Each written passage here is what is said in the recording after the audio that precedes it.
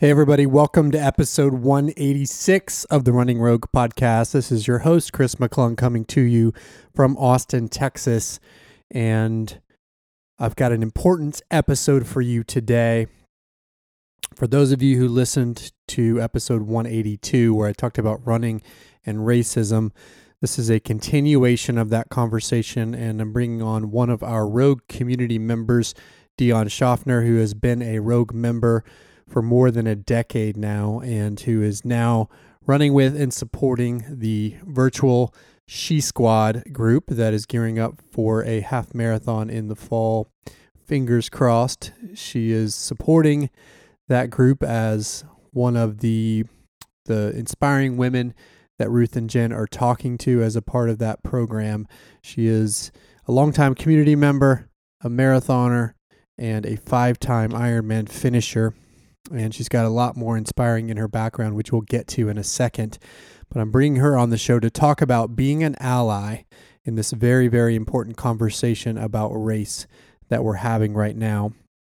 And before I turn to that conversation with Dion, I wanted to just say a few things. First, I wanted to unequivocally state and affirm that I believe that Black Lives Matter. And those 3 words are important right now to speak and affirm. And I understand that silence on this topic is dangerous. And so I just wanted to make sure that everybody knew where I stood. And we'll talk more with Dion about what those 3 words mean and how to put action behind those words. And we're going to be spending this conversation, stepping away from our normal conversations about running to talk about being an ally in the Black Lives Matter movement. And some people may be frustrated with me by that, and they may be thinking, well, Chris, you should stick to talking about running. You're a running coach, but I'm not going to do that today. And if you're frustrated by that, then I would encourage you to listen anyway, because I think the messages that Dion discusses are really, really important for everyone to hear. And I think it's important for all of us, given what's happening in our world right now, to take a pause, maybe on some other conversations, and elevate this very, very important conversation to ensure that everyone in life has the same rights and opportunities. And right now, we're lifting up and affirming the Black community because they need it, because they're hurting, and because for too long, we have not in this country. And so for those that say I shouldn't be talking about this, I say I absolutely actually should be talking about this, not because I am perfect or not because I'm doing it from a pulpit and because I have it all figured out, but actually because I don't have it all figured out. And I'm really working hard to try to understand and be helpful. And it is my duty as someone with a platform like this to elevate the words and voices of others like Dion, like Alex in episode 182, so that others can understand. So that's what I'm doing with this conversation. I also wanted to, as a part of that, really my second message here is to apologize for not standing up in a bigger way on this topic sooner. I recognize that that's on me, and that I shouldn't have taken so long, taken so many tragic deaths to have to step up and be an ally in this conversation. And so I'm sorry that it has taken me time to get here, but I can say unequivocally that I am here now, and I promise to not only speak the words, but also to put those words into action as an ally. And that's, again, part of why I want to have this conversation today. The third thing I wanted to say is that there's no finger pointing here. This is a judgment-free zone. I recognize that some of the conversation topics that we'll talk about with Dion are difficult and that might bring up some uncomfortable truths and uncomfortable realizations about yourself. But I'm here to say I'm not perfect either. I'm also dealing with some of these uncomfortable truths, and so I am not preaching by having these conversations. I am trying to learn and understand. And I do not pass judgment on those who are also trying to learn and understand and who may realize some uncomfortable things about themselves as a part of the process. And that's okay. And then lastly, and Dion does this well as we wrap the episode. I just wanted to encourage everybody to really take this episode as a call to action to be an ally. We're going to talk about not only the framework for thinking about that, but also ways that you can take steps to be an ally in this conversation with Dion. And I just want to encourage you to be committed going into the conversation that you're going to learn. You're going to take away a few things that you might be able to do yourself and then put that to work. Dion gave me a good analogy for this actually outside of our conversation, where she talked about it just like training for a marathon, where when you first start out, you have this big goal, especially if you're doing your first marathon, you have this big goal in front of you that might seem intimidating. It might seem overwhelming. And this, in parallel, this issue, this topic of racism that has so many elements to it and is so deeply rooted in our country, is also a big, tough obstacle to be looking at and thinking about, just like a marathon is. And just like with a marathon training, you start by doing small runs, small workouts, take baby steps that eventually lead to bigger runs, longer long runs, and so forth as you build that path to completing the race. The same is true in this conversation around racism. Whatever you can do to start small, start with small steps, not only looking inward, but also thinking about the small actions you can take to be an ally. That will lead to bigger steps that will ultimately lead you to doing even more on this very, very important issue. And hopefully for some of you listening to this conversation is one of those first small steps that will lead to bigger steps. That is certainly my hope. So with that as some context and as an intro, I want to stop there and begin the conversation with Dion. So here we go. Let's welcome Dion Schaffner to the show. Welcome, Dion Schaffner, to the Running Rogue podcast. How are you doing today, Dion? I'm doing okay. Thank you. And I'm happy to be here. Well, we're happy to have you. Thanks for joining us in this conversation. I started this conversation on the podcast a few episodes ago, in episode 182 on running and racism, where I talked to one of our coaches in Dallas, Alex, about how the running community could better be aware and also to better support and be inclusive of the Black community in our running world. Since then, the conversation has become even much broader, and so we thought it important to really take that conversation a step further to this conversation about how to be an ally to the Black community during this time. And so I want to thank you for joining us and helping us talk through it as a Black female. But I want to start by going back in time, get a little bit of your history even before running. I know you started in dance and cheerleading as an athlete, but want to even go back before that. Where did you grow up? What were you like as a kid? Give us a little bit on the young Dion. Yeah, sure. Well, I'm an Air Force brat, so when people are like, "Where are you from?" There's always this pause and followed by, "Well," because it requires some sort of explanation. It's like, where was I born? Where did I spend formative years? Those all things kind of roll into that. But I was actually born overseas, outside of London, England, when my dad was stationed on an Air Force base there.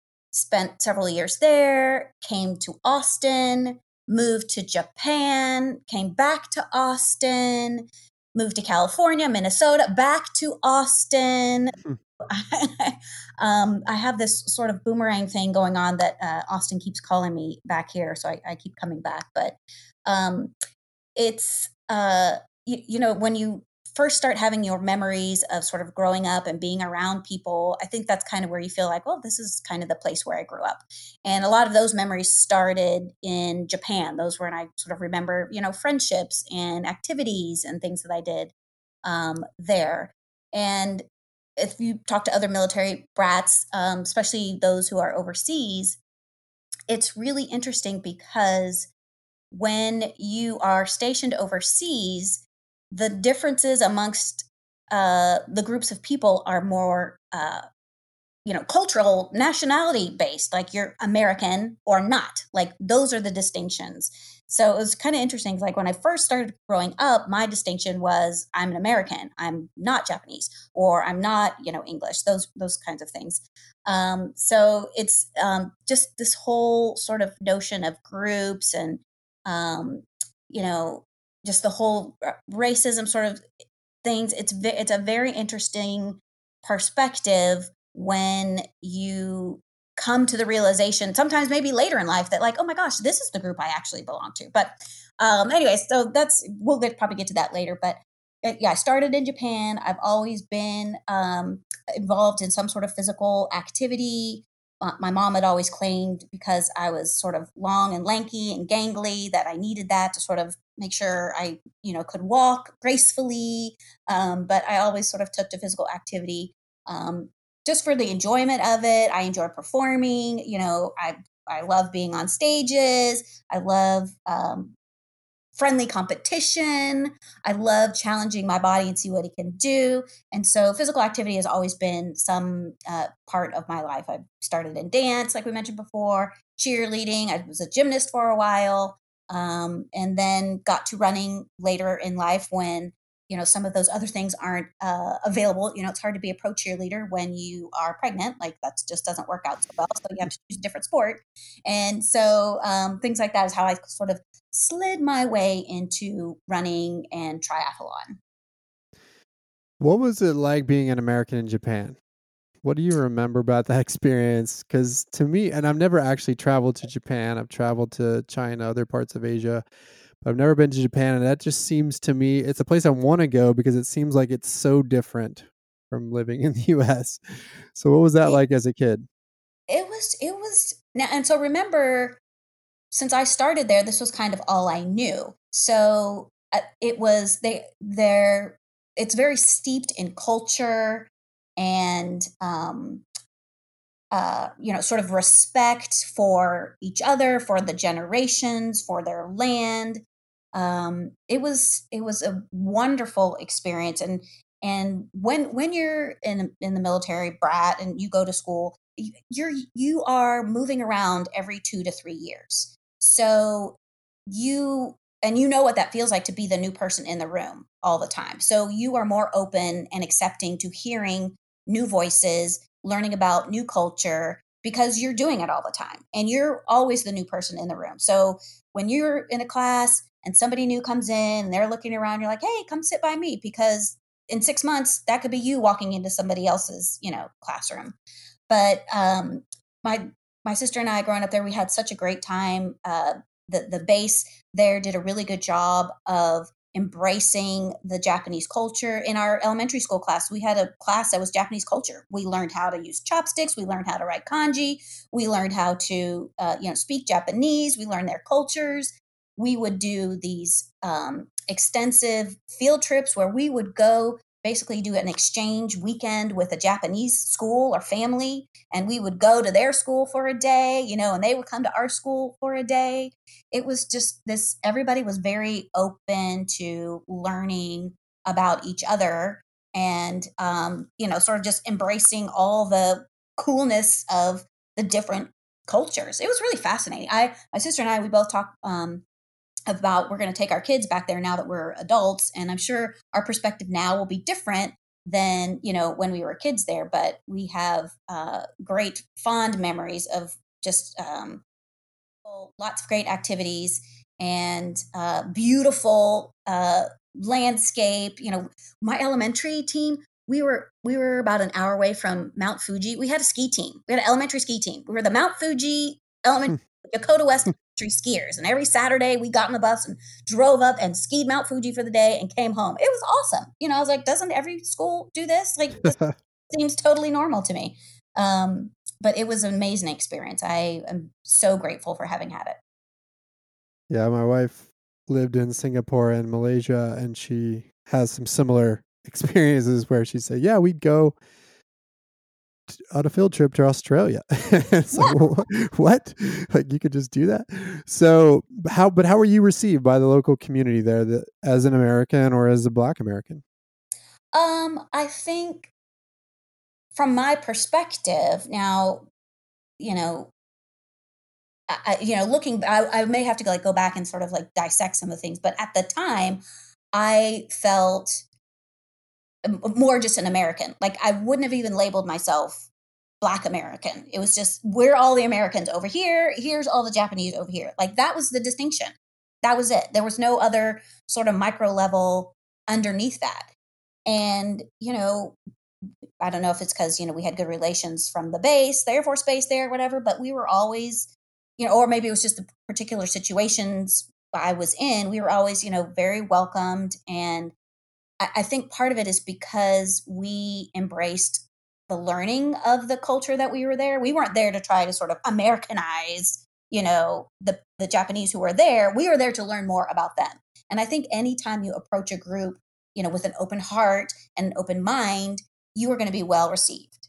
And if you're coming there to be like, tell me about this, how to do this tea ceremony, or, tell me more about this. And when you approach that way, people are sort of open and welcome to have you. So, and how old are you in that window of time?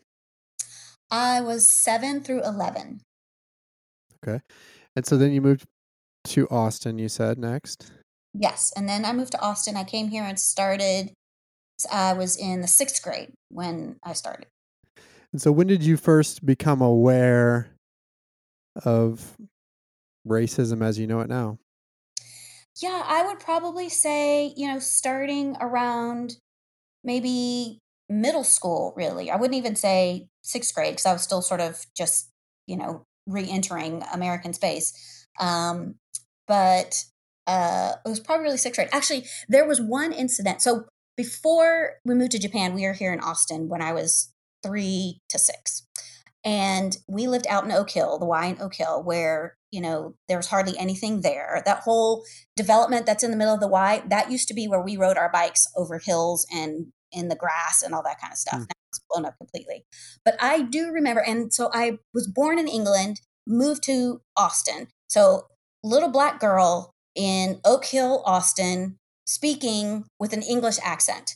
So the one memory I have of when I was really little being here the first time was being in a store, holding my mom's hand. She had asked me something. I responded, and this white woman looked down at me, just a sweet face, and she was like, "Honey, where are you from?" Like she couldn't put the pieces together to figure it out. They're like, "What is this Black little girl doing here with a British accent? Like what?" Like it just blew her mind, And I was like, "Well, what do you mean? This seems totally normal, right? This is just who I am."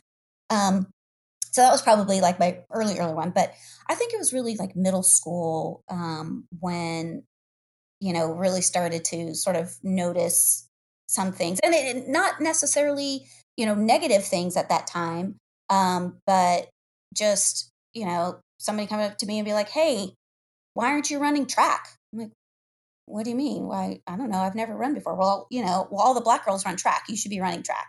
"Oh, okay." I didn't realize that was the thing I was supposed to be doing, and so I'm, Right. I'm along over there. Um, so, just some of those things are, kind of my earliest memories of, not necessarily, you know, racism outright, but more stereotypes. And, anybody who knows me, I pretty much am the antithesis of any sort of stereotype someone tries to, think about when they're like, there's hardly any Black women in computer science. Like, in my Stanford class, we probably had five of us, that was it.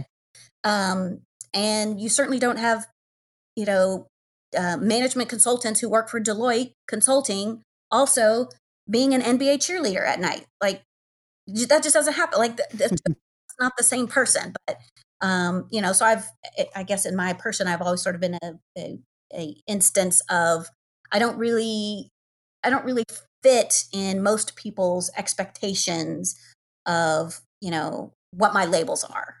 And I think that's something that's really interesting as we start to sort of discuss race and expectations and things like that. It's like you have to let go of some of the definitions you have been taught and really look past that and look at individuals for who they are.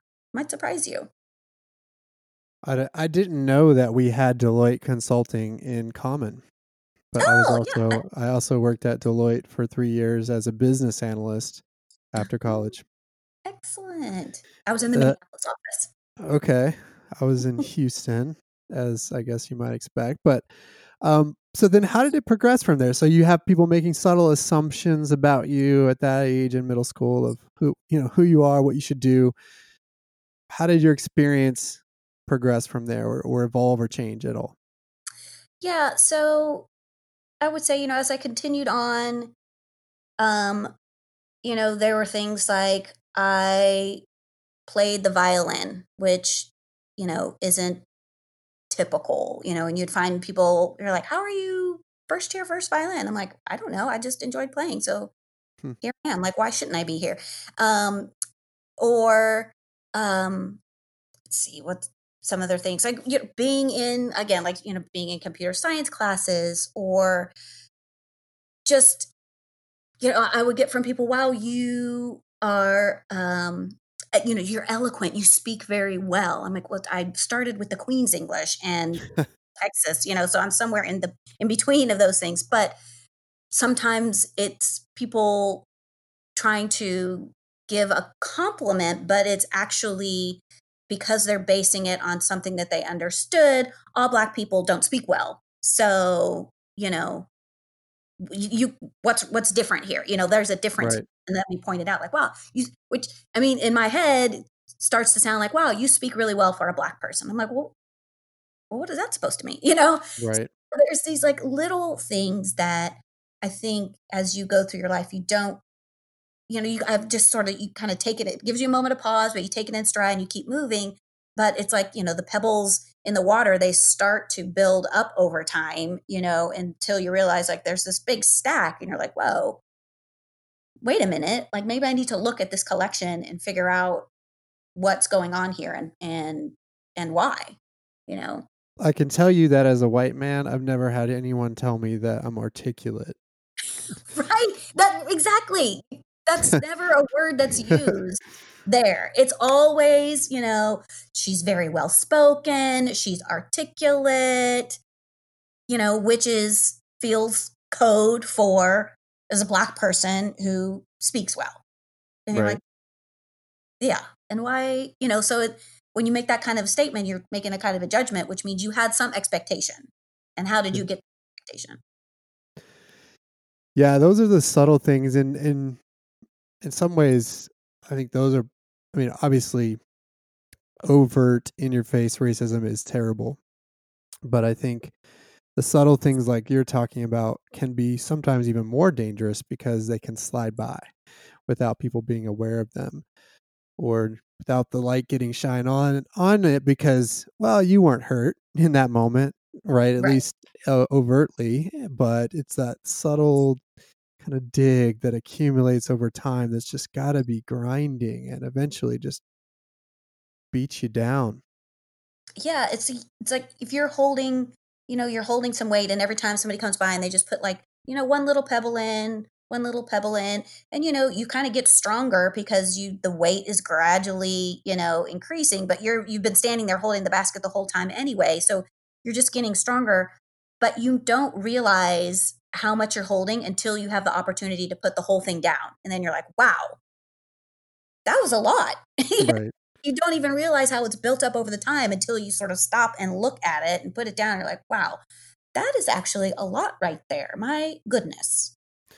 Yeah, I was reading a statement by Crystal Dunn, who is, for those that watch soccer, she's the starting left back for the U.S. women's national team, Black female athlete, who was one of the top defenders at the World Cup last year. And she talked about the subtle awareness for others and announcers, people that talk about soccer, how that she always gets talked about in terms of her speed and athleticism, Mm, and not because of her intelligence in the game or how she approaches it strategically, as some of our yeah. white teammates do.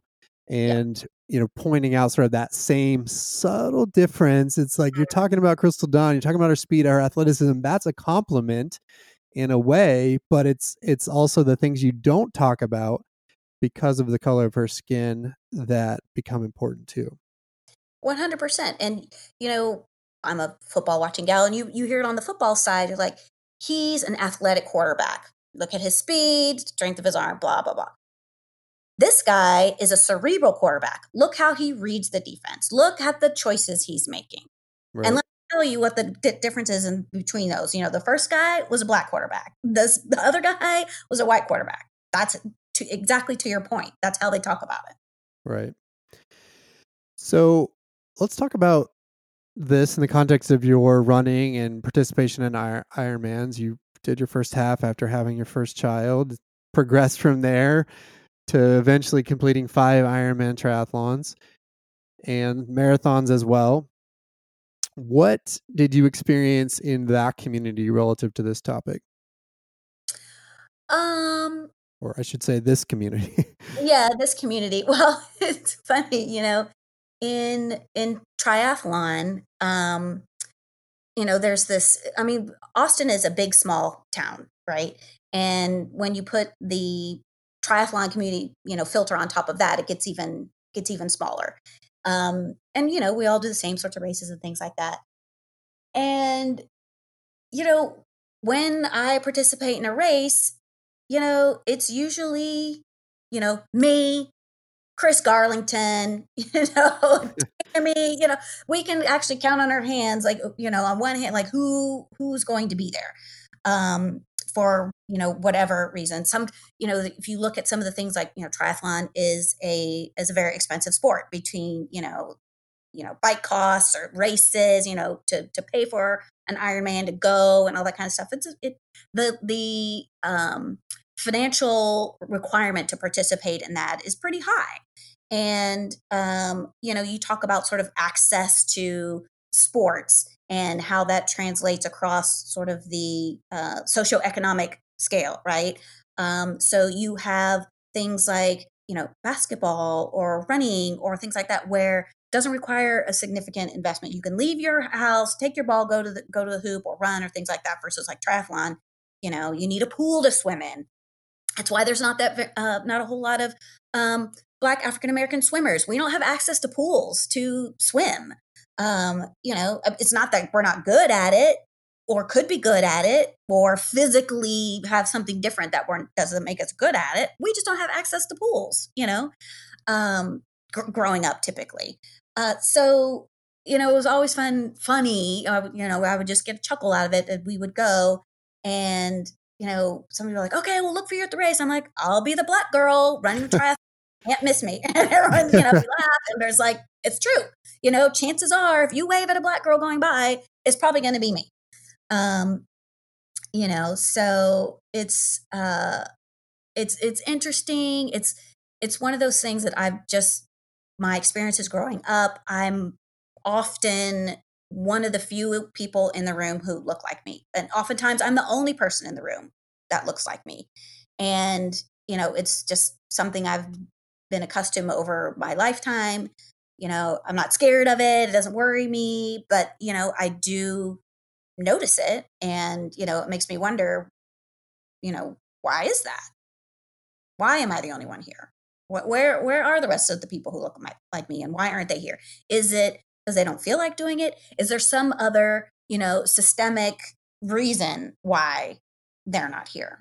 One of the things I love that you guys do is the whole Marathon Kids program. That's fantastic. That is sort of reaching, a group of folks who maybe might not have, known to utilize running as, getting our level of fitness up and getting exposure and things like that. And I love that that's something that you guys do, and that's sort of challenging the system, of not having access to, organized groups or races or things like that, for those folks. So, Yeah.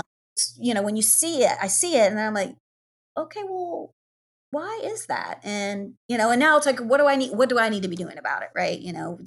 Acknowledging that there's something going on and then, taking some action and sort of doing it. But Yeah, it's interesting.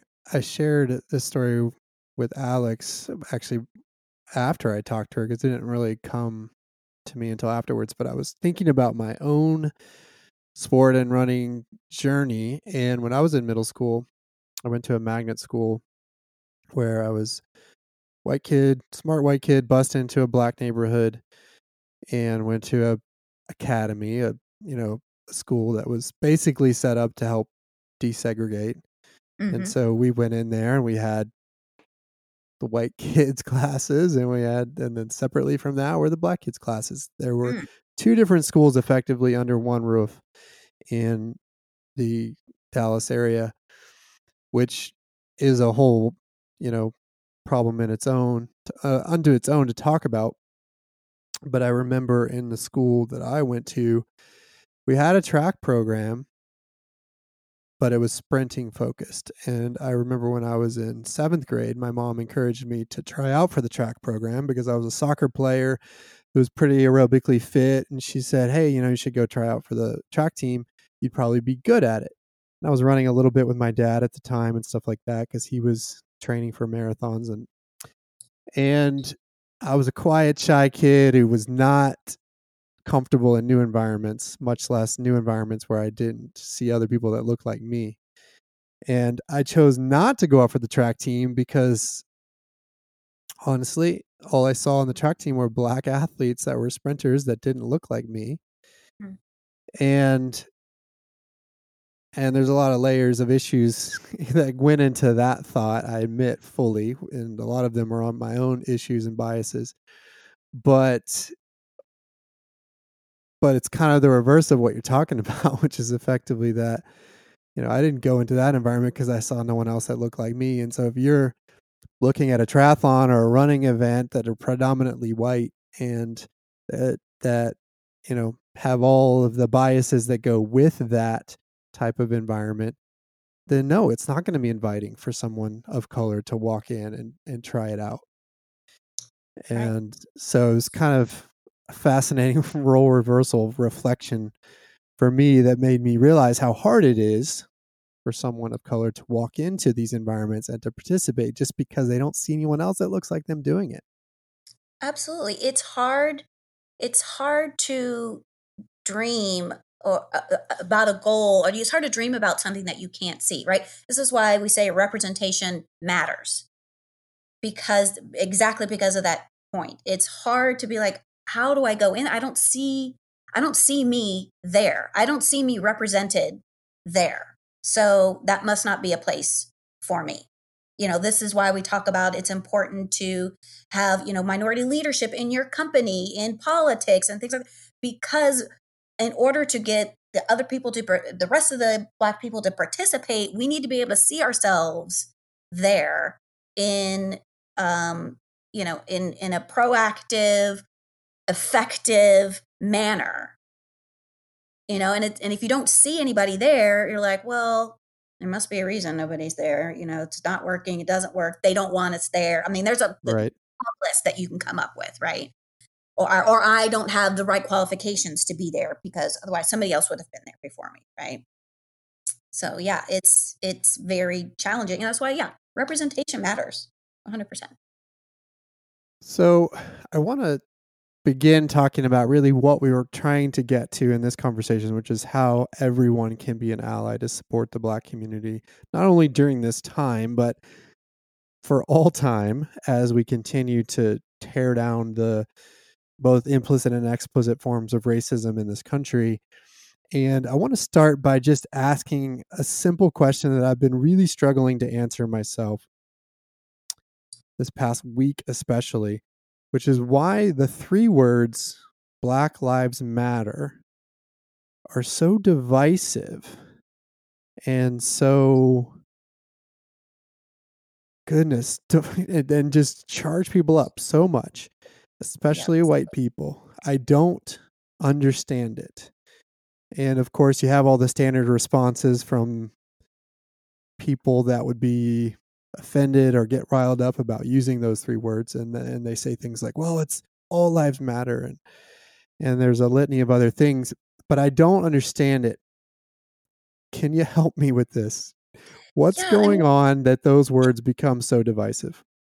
I think it's such a I think it's and we've seen lots of like memes and pictures around things going around.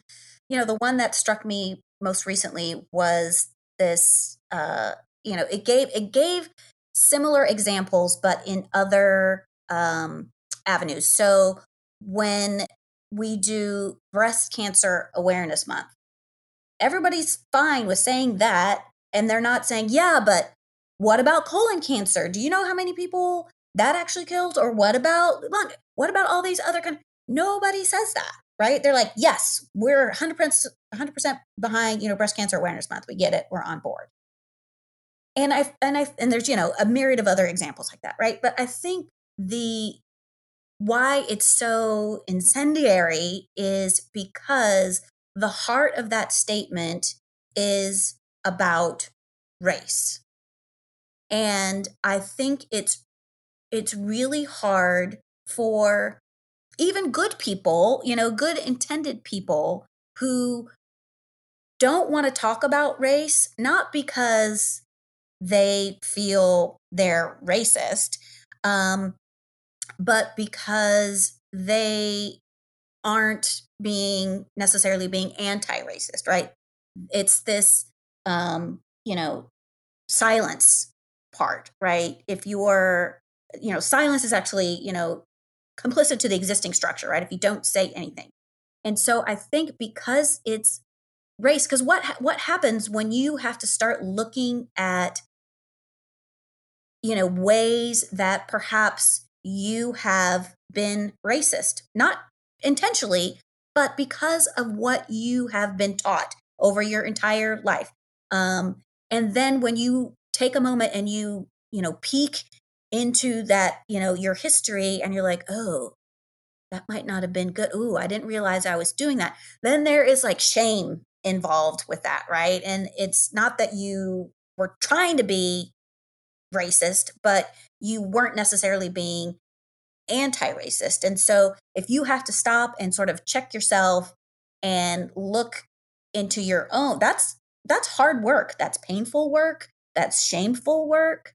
And so who wants to bring that up to the front to have to talk about that?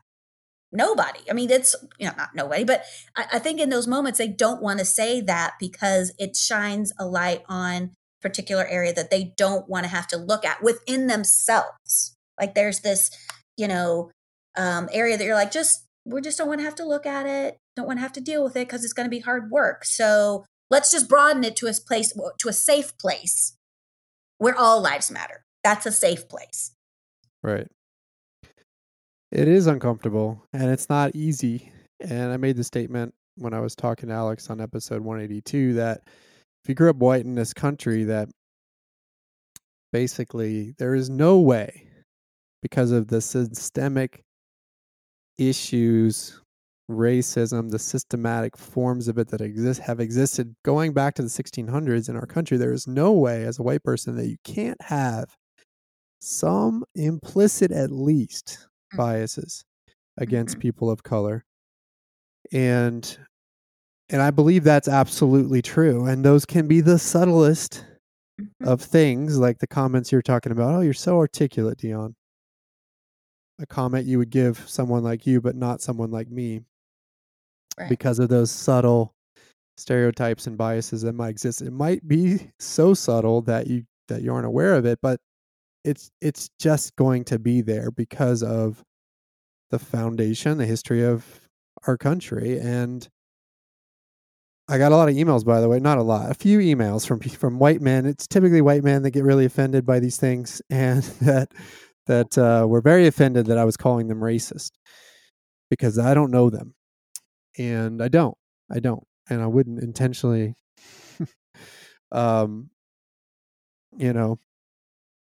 go at somebody like that and make assumptions about them either.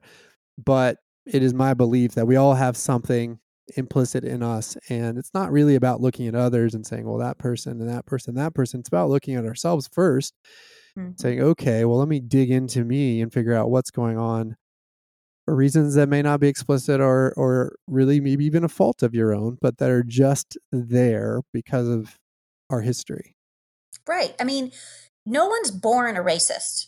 Let's be clear. No one is born a racist. This is why you see like the little kids like hanging out with each other. They don't have any, somewhere along the line, they are taught how they should feel about somebody who looks different than they do, lives in a different neighborhood than they do, has a different occupation than they do. All those things are taught and learned. And then it becomes ingrained in our own, we talk about the systemic, issues in policies in our government, things like that. Well, you have the same kind of internal sort of systemic issues. You are, brought up in a certain way or taught, or your thought leaders or people who you love and respect, who are teaching you these things. That becomes the fabric of how you make choices, of how you interpret the inputs of your life that come into you. You bounce it against this framework that you have spent, you have spent years developing, and then you make these choices. So then to have to say and look internally and be like, yes, I realized you were taught that 2 + 2 is 4, but actually 2 + 2 = 5. Let's just say that, that would throw your entire math, life off kilter, and you would have to re-look at every single thing you do based on that now, right? And so now as we look at sort of, these systemic injustices, you have to look internally first and fix your own framework. And that means there may be a lot of choices you made, a lot of experiences you had that were based on faulty framework. Now, we can sit here all day and point fingers at, well, that person said this, and this is why my framework was bad, and blah, blah. And the point that I keep trying to come at to right now is like, look, you are where you are, but if you are taking the time right now to look at your framework and be like, you know what, this framework is flawed, regardless of how we got here, it's flawed. What can I do now to fix it so that I can then move forward through life with a different framework? Yes, new framework. And I think the thing for me to say that's important here too is that I'm trying to have these conversations without judgment, in a sense that I want everybody to be able to look at themselves in a safe way and look in the mirror and kind of dig into these issues, figure out where these implicit biases lie, work to root them out, but do that without somebody saying, oh, you're just a bad person because you think that way. Because that's not, I don't think, what you're saying. That's not what I'm saying. It says we have these things in us that we need to work through. And so this is right now, this conversation's a judgment-free zone. It's like, okay, let's talk about it. Let's get it out in the open so that we can all openly start to work through it.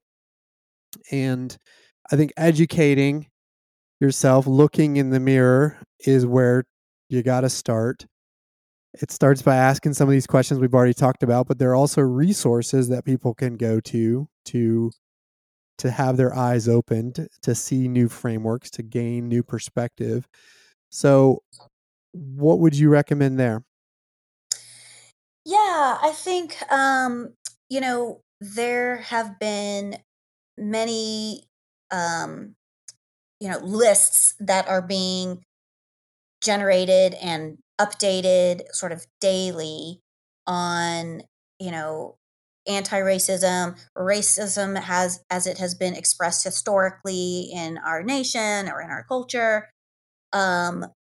There is, I'd have to, I could probably send you a link, but we're, still trying to sort of build this thing. Is this anti-racism work isn't new right now.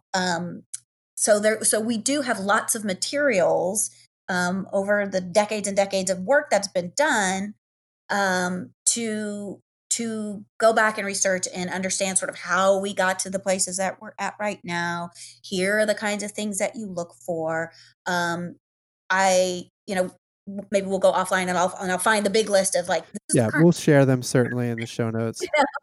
But the one of the benefits of sort of technology in these days and the social media platforms that are available, you have folks who are offering videos and podcasts like this where they're like, hey, just give a listen in. Here's a different perspective. We have literally the library at our fingertips now in the comfort of your own home, right? You don't have to even, if you're worried about how it might look to Uncle Joe or whatever, because you went down to the library and you're hanging out in the Black History section, you don't have to worry about that, right? Like if that's a hurdle that is stopping you, you don't have to worry about that anymore. You just go online on your little computer and you can do your research in a judgment-free zone, because you can make your zone that much smaller right now. If that's the first level that we need to get to before you're able to sort of take the next steps, forward.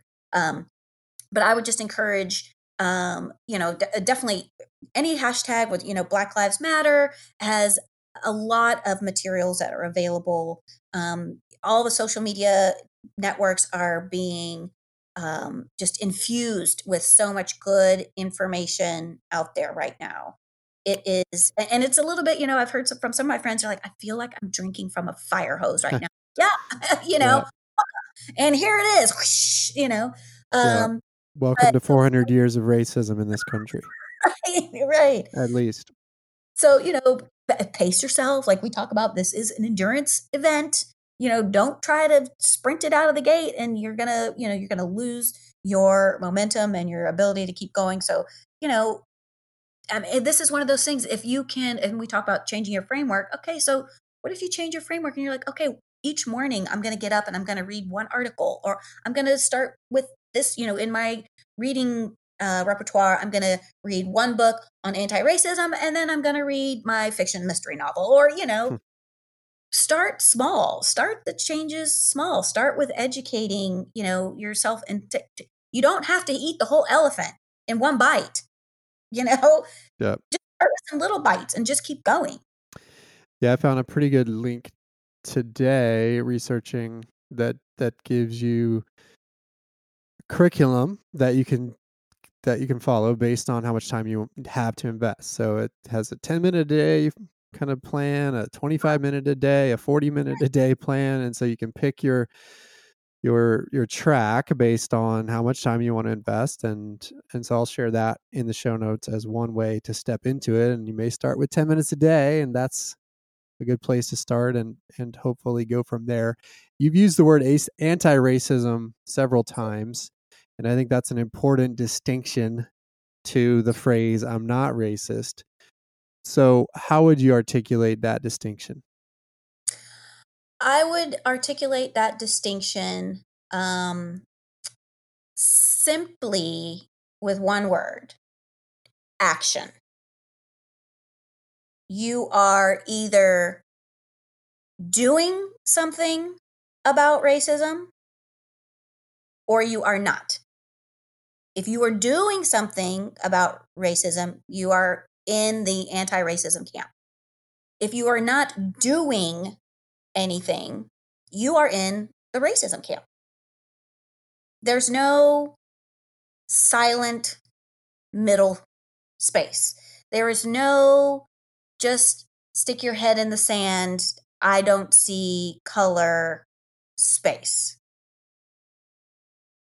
In a perfect world, if we were at net zero, different story. That's not where we're at. So if you are not actively, if you have not taken some sort of action or continuing to actively do something against racism, you are participating on the racism side. It's that simple. It's action. It's just simply just that action. And your action can look like many, and can look many different ways, right? It could be anything from speaking out, using your networks to ask questions, donating money, joining a group, asking your employer, like, what things do we have in place for our diversity and inclusion? I mean, it can look like many things. Action can look like many things, but it is you actively participating to dismantle the systemic policies, nomenclature, all of those elements. But it's just action. If you are educating yourself right now on anti-racism, that's action. You're in the right, you're on the right side of this thing, right? So if in doubt, just go back to the word action. What am I doing? If I'm not doing anything, then I'm not in the anti-racism camp. Yeah, there's another good podcast, which I'll link in the show notes as well, that Brene Brown recently shared, where she talks about this topic as well. We talked about educating ourselves as a step. What are some others? Give us a couple of other examples of things that we can do to be an activist, to take action.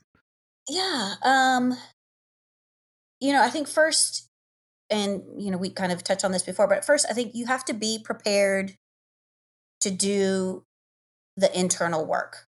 I read, I think it was maybe Marielle Sharper. She said something like, understand that coming to terms with your own privilege will not be pretty or fun. Will not be a pretty or fun experience, but it is necessary to feel those feelings of guilt, of shame, of anger through the process. So you have to be prepared and willing to do the hard internal reflection. And again, sort of judgment free zone. Don't beat yourself up, don't beat yourself up about it, but recognize that it exists. You can recognize that this has existed within you without, just beating yourself up over and over again, right? Just acknowledge, like, here's my privilege. Didn't really consider that before, but now I'm looking at it with a new framework. I understand that, I have this privilege, or I have made these biases or made these, statements that I see now probably weren't in the best interest, right? So, but be prepared to do the work. It's not going to be easy. There are going to be some painful moments. There are going to be some times where you're like, dang, man, that was not my best foot forward. Not a good look, D, not a good look, be prepared to sort of do that. I think, being an ally, you need to, check your ego at the door. When you're talking about doing action for Black Lives Matter or for anti-racism, as an ally, this isn't about you right now, right? While you may want to try to, like, okay, I'm trying to find a way to connect. I'm gonna, empathize, which is important to empathize, but when you start inserting sort of your own personal experience into this particular narrative, it doesn't really help. Now is not the time, right? Like, keep your eye on yes, but what is the topic at hand right now? The topic at hand right now is Black Lives Matter. I mean, that's probably the distinction between Black Lives Matter and All Lives Matter, right? Of course, all lives matter. We're not saying all lives don't matter. But what we're saying is right now, the focus needs to be here on the Black Lives Matter. Not Well, that right. matter, but this is where the focus needs to be. So you kind of need to, sort of check your own ego with that and sort of be like, okay, this is the focus. Don't be, a conversational narcissist and be like, oh yeah, well, you're like, no. Just focus on this piece of it right now. Yeah. And I think in terms of actions, also holding your networks accountable. So once you kind of do your internal work and you're like, okay, these are the kinds of things that I'm going to change, you start to sort of expand.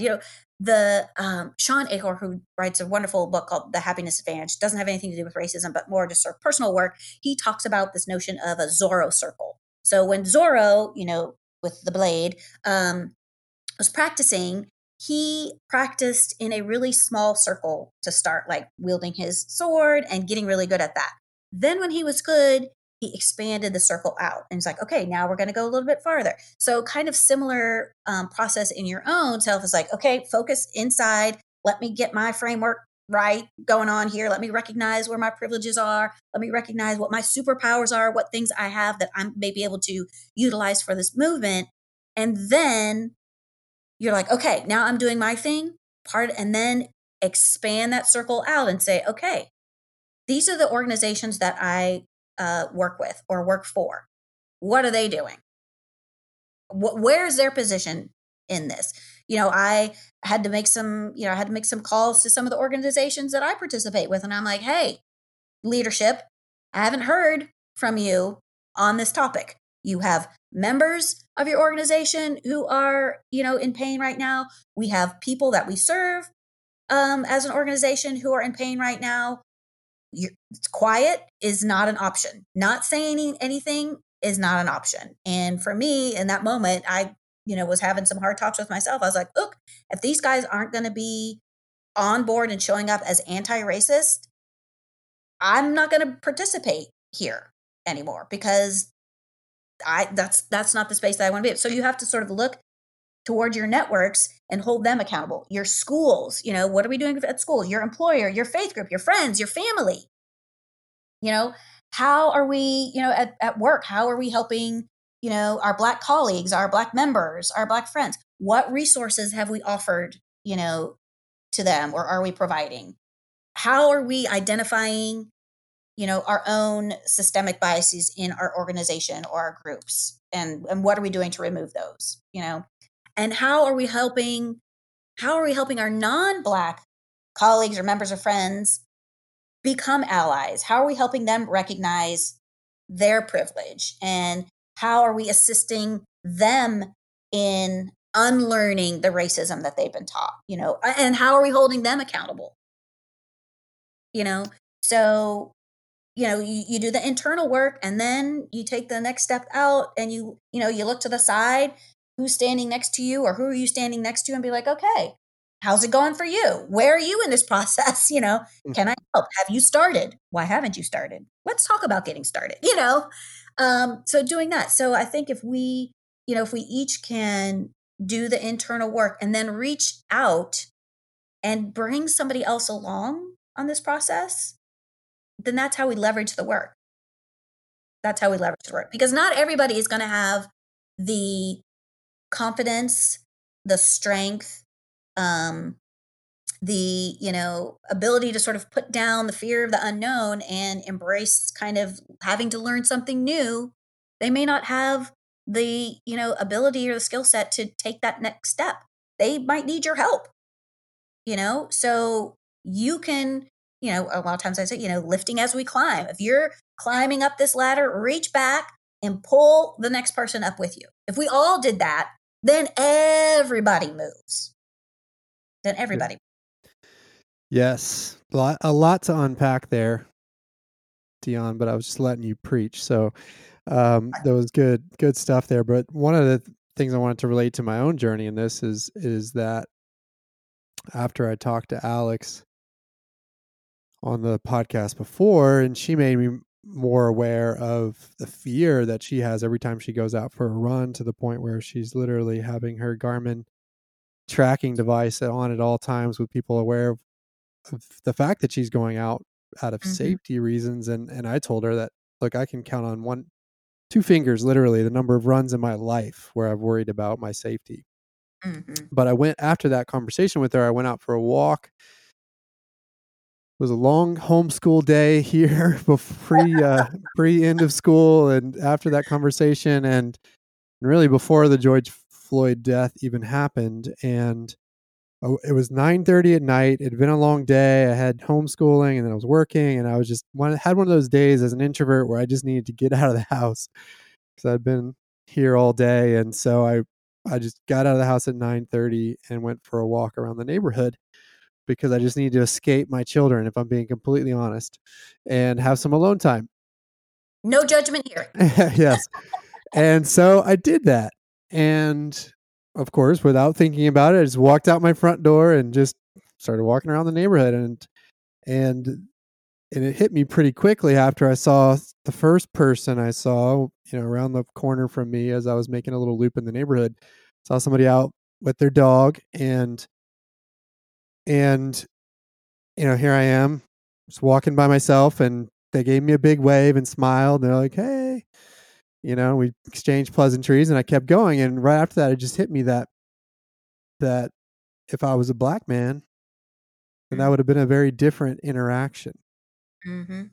And so the rest of the walk, and I went for probably a mile and a half around the neighborhood, and then came back to my house. That's all I could think about, was how, if I was a Black man who wanted to do the same, escape my house at 9:30 because I'd been struggling all day, then it wouldn't have been possible.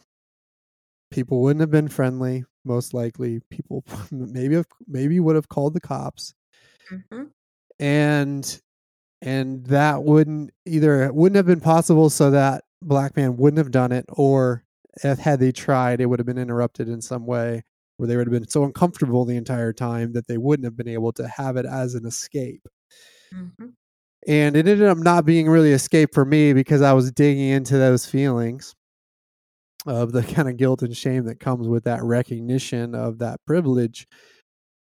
But partway through the walk, I just sat down on a bench that I saw in front of a school nearby and just kind of swam in those feelings. And I'd had a friend tell me that, when you're feeling those things, just swim in them, Mhm. because that leads to action. If you allow that to, instead of burying them or trying to avoid them, just swim in those feelings, because that leads to action. And so I think that experience is one example of a time where it kind of then bubbled up things in me where suddenly you can't not act, Mhm. and again, not comfortable.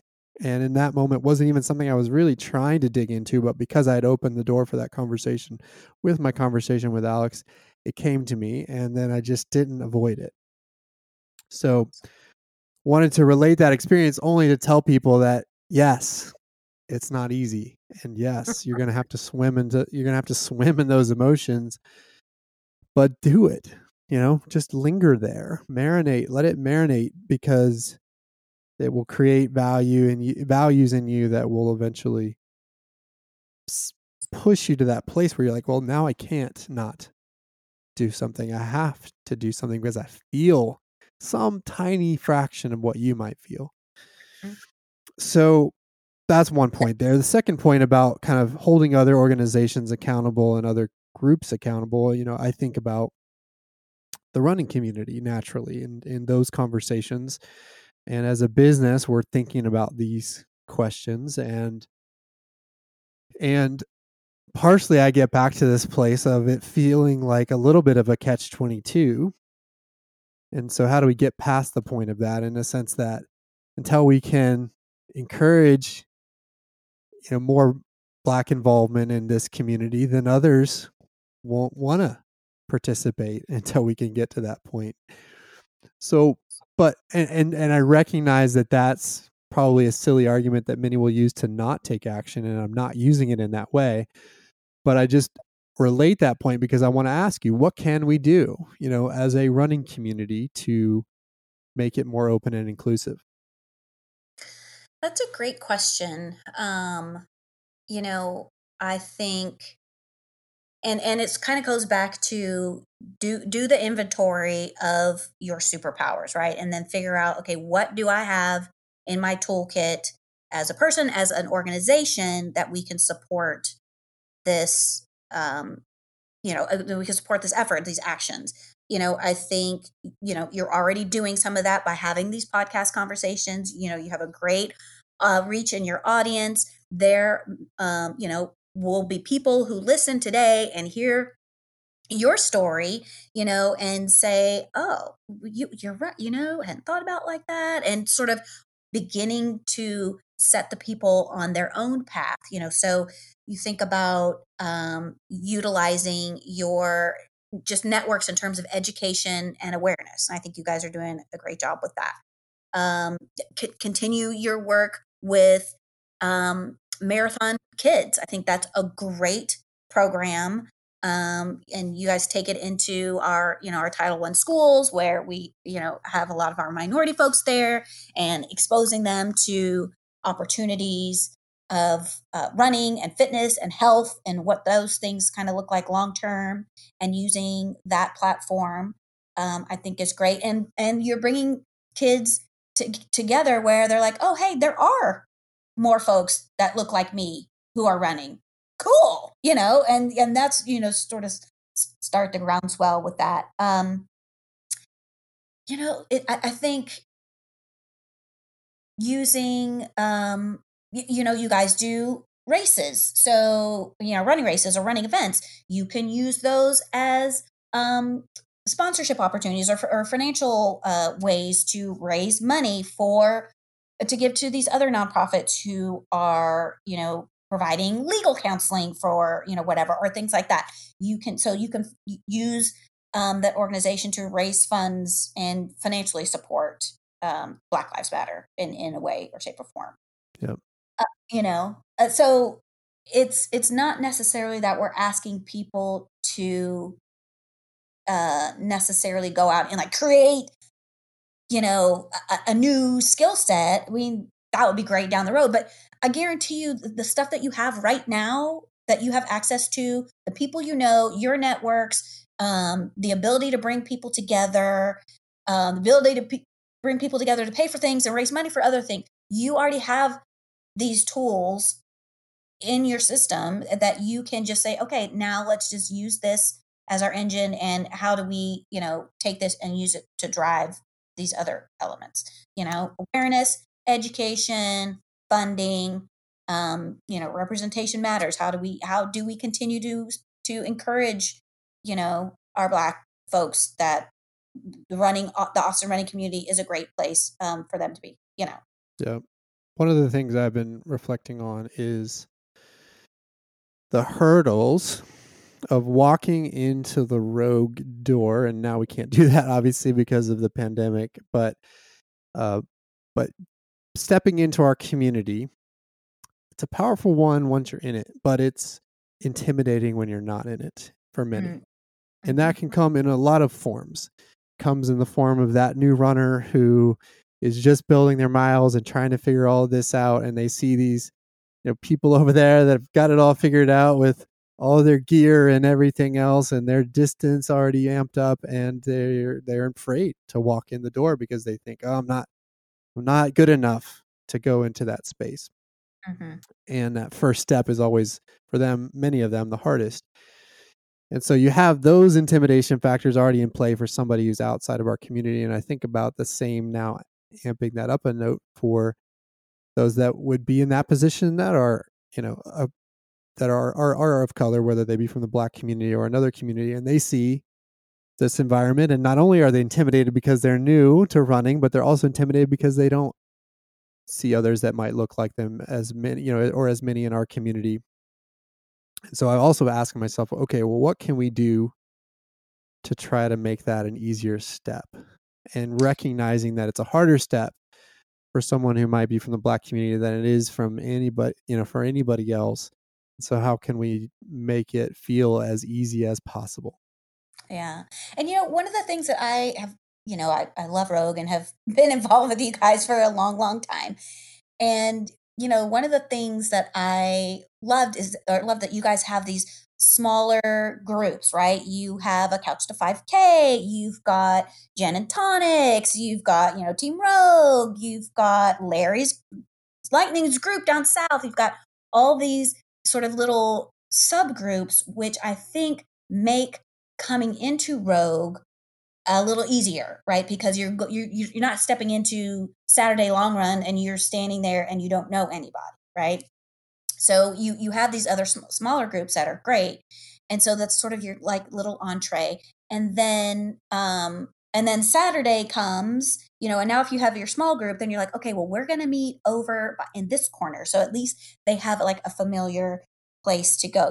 One of the things that I used to love that you guys do that you don't do anymore, but I loved like the little team T-shirts, like we had Camp Punishment when I was training with Panther, and it was fun to see.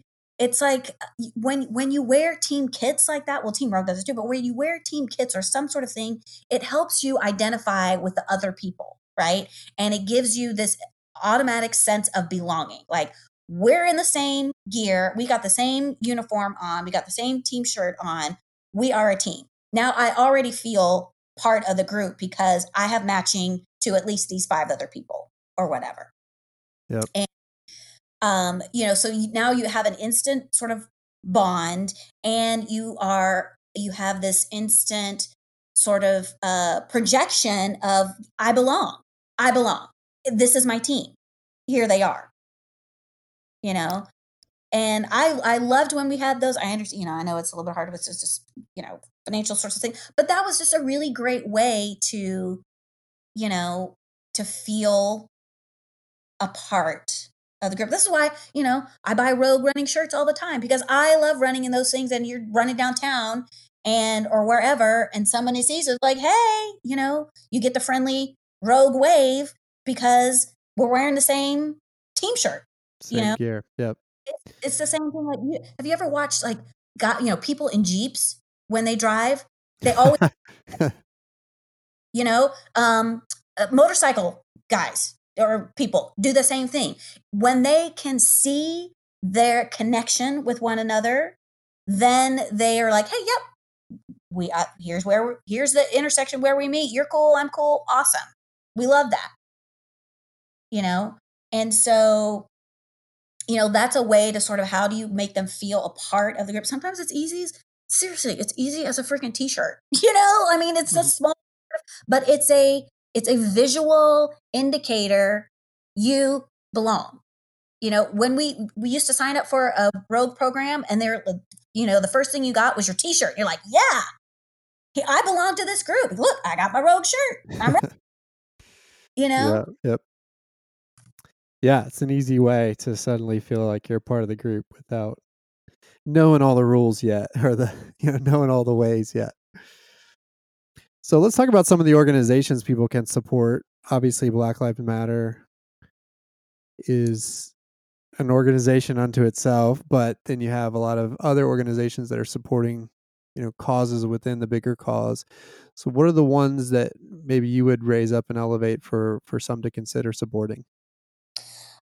Yeah, I think, and I go back to, you need to find ways that feel authentic to you. So, for instance, I have, friends who are in the legal system. So they are going to gravitate towards helping out some of these justice leagues, or that are, the ACLU, places like that, who are specifically focused on, supporting, people in their legal efforts, right? So if that's kind of your area that is of interest to you, go there. If you this is why I sort of hesitate to say, because I would really prefer, that individuals sort of really think through, what are the things that move me personally, and then what are the organizations that fit with that, because you could do the Black Lives Matter. There are people who are like, I love to march, I'm going to show up at all of these things. And then there are people who are like, I am going to do podcasts. And there are people who are like, I'm just going to raise money. The thing about this particular time that is important, I feel, is that we emphasize that it can't just be right now when emotions are high, and it's in the news every day, and it's a hot spot right now. The only way we don't come back to this same point again is by taking longer term approaches, a longer term, structural, systematic change that is going to be longer lasting. And the only way we do that is by finding ways that are authentic to ourselves. What's going to be important for me might be what resonates differently with you. And so, I would I'm throwing it back to you and not sort of mentioning in particular, but that is kind of the work that I would like to see people doing is, what is my particular role in this movement, and we want it to be a movement, not a moment, right? So what will be my particular role in this movement? And when it is something that is near and dear to your heart, that you're interested in, that resonates with you, that's how you sustain it over time. I mean, we can all white knuckle a sprint, we can do the 5K, we can do it. It's going to hurt in the moment, but then we can be done. We're like, yeah, it's done. But in order to do the marathon, you have to have sort of the longer term investment, the longer term drive to sort of keep going, And so you do that because you have some internal element that is like, I'm in for the long game, and here is why. And so the work I want everyone to do is to do the internal reflection, recognize where you have privilege, recognize where you have superpowers, and recognize where you have interests. Okay. And the where those places overlap, those are the organizations, those are the areas that you need to focus your efforts on, because that's where it's going to be sustainable long-term change. That's great advice. And I will, again, link to some resources in the show notes where you can figure out about some of these different causes that you can dig into, because I think you're right. You want to put your energy where you're going to want to keep putting your energy. Right. Let's talk about the protests for a second, because it's a daily occurrence now in major cities all across this country, going on 10, 11, 12 days at this point. And which is a good thing. It feels substantial. Nobody's letting this conversation fall away. But there's also a lot of noise about it, and people tend to, that want to discredit the message, tend to point to the looting, the fires, the negative things that might come out of these protests at the detriment of the message. Yeah. What would you say to those that focus on that? Yeah, I mean, I think a couple things, right? It's, we continue to hear the quote, riots are the voice of the unheard, right? As a parent, you could probably relate to this. When your kid, is just feeling at their wits' end, they don't know what else to do, they throw this humongous temper tantrum, right?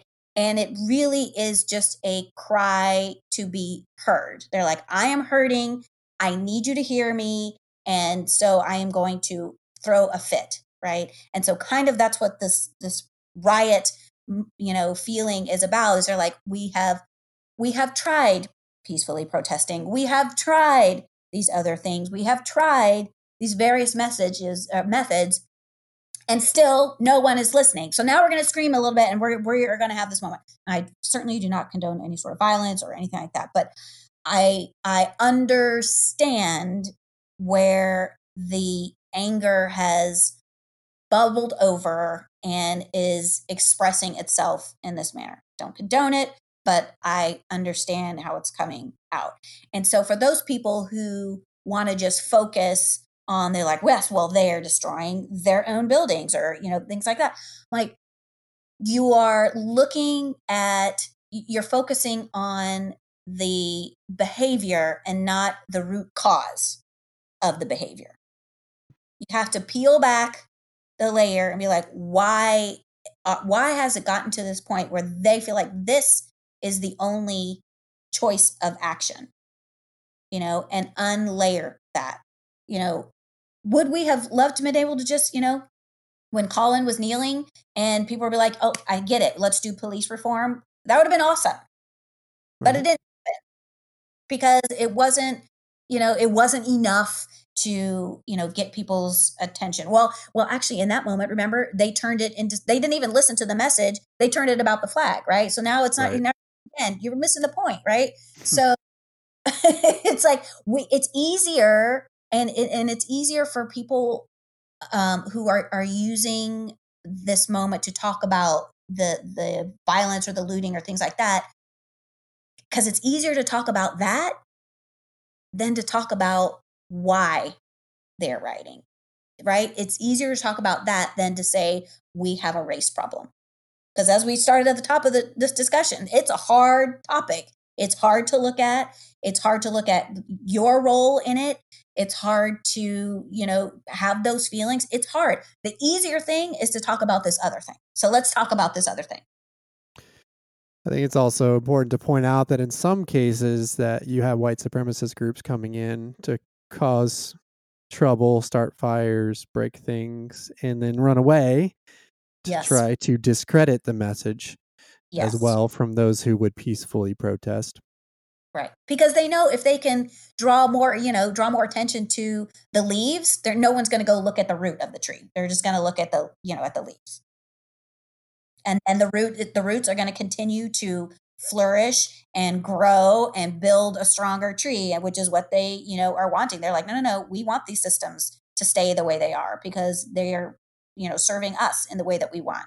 So we need the roots to stay strong. So yeah. Go look at these leaves over here. Oh my gosh. Yeah. Let's maybe trim those leaves off, blah, blah, blah, blah, blah. Pay no attention to the roots.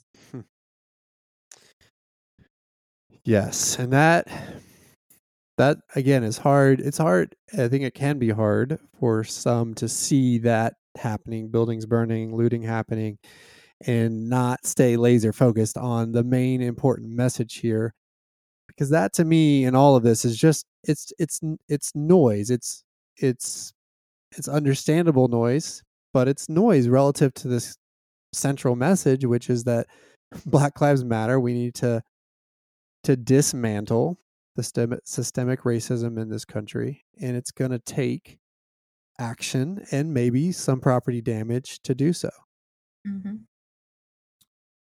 But yes, we don't condone violence. Reiterate that again. No one's condoning violence. No one is saying that that's okay. It's been an hour and 15 minutes. I really appreciate the conversation. So we need to bring this conversation to a close. Excellent. And the way I'd like to do that is to end on a hopefully hopeful note. But first, just thank you for taking the time and for helping open all of our eyes on this very important topic. So I appreciate that personally very much. But I want to talk about the hopeful part of this. It does feel like this shift in the both the depth and the breadth of how this conversation is happening right now feels different. And obviously we can't stop here. We've got to keep going. This is a marathon, not a sprint to work through these issues, but it does feel different. How are you feeling around that point? Yes, I am encouraged. I mean, I have been on the phone having conversations, with folks or Zoom calls or things like that more in the last 2 weeks, 2 to 3 weeks on this topic than I have been probably in my entire lifetime. And I am wholeheartedly encouraged by, people really wanting to understand and to recognize and to do the work. I feel like there's this large group who perhaps in the past were in that silent camp, right? Who would tell you, I'm not racist. I'm not racist, but they're not doing anything to prevent racism, right? And so I feel like there's this big group in the middle who we can have as allies on the anti-racism side, who are now sort of the scales are lifted from their eyes.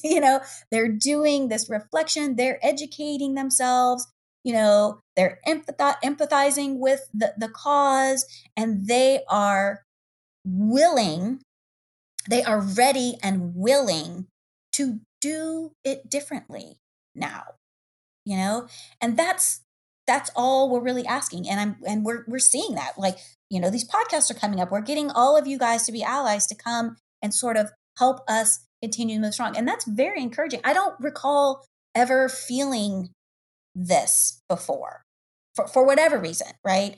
And so on that side, it is, it's very encouraging, and I think that's why it feels different, is because the conversations are different. The people participating in the conversations are different. We do have allies. You look at the marches, it's not just the Black people marching. There's, white people marching along beside us. We're like, awesome. Welcome.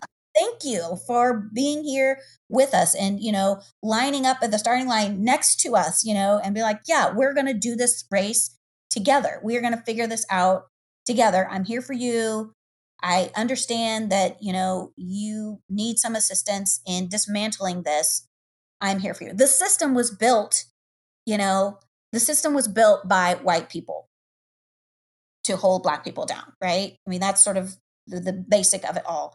Black people can't undo the white system without white people helping us. We can't. It wasn't a Black person who got Black people the right to vote. Those are white legislators. We need Right. your help. And so I think it's very encouraging that there are people who are willing to take action and actively be allies in this with us. So then final word, how do we make this, to use your words, a movement, not a moment? 4 things: educate, empathize, engage, and expect. You got to educate yourself, educate those around you, empathize. This is the moments that you were talking about, like, sit in those feelings, understand so that they can drive the change, engage, actively participate in some sort of action that is going to move this forward, and expect the same from the people around you, from the organizations, your family, and and all the groups that are around you. Expect and demand that they do the same. If they're not on board, then you need to circle around and go, okay, we're going to have to get you educated so that you understand why we're doing this. Bring them into the circle. But educate, empathize, engage, and expect those things. I love it. That's a good final word. Thank you so much, Deanna. Really, really appreciate this conversation. And thank you for all you're doing to help educate us, as well as, of course, just being a part of our community. You're in the Rogue She Squad right now, so love that. But we really appreciate it. Absolutely. Thank you for having me, and thank you for doing this. I appreciate you. You're an ally. Go, Chris. I'm doing my best. I promise. And that's all. Progress, not perfection. That's all we ask. So there you go. Deanna Schaffner with the final word there. We're shooting for progress, not perfection, as we all educate, empathize, engage, and expect. I love the way she laid that out there at the end. Thanks again to Deanna for joining me. I really appreciate her taking the time to open my eyes. Hopefully you all also learned something about how to be an ally. As always, you can check us out at roguerunning.com or follow us on Twitter or Instagram or the Facebook at Rogue Running. Until next time, we'll talk to you soon.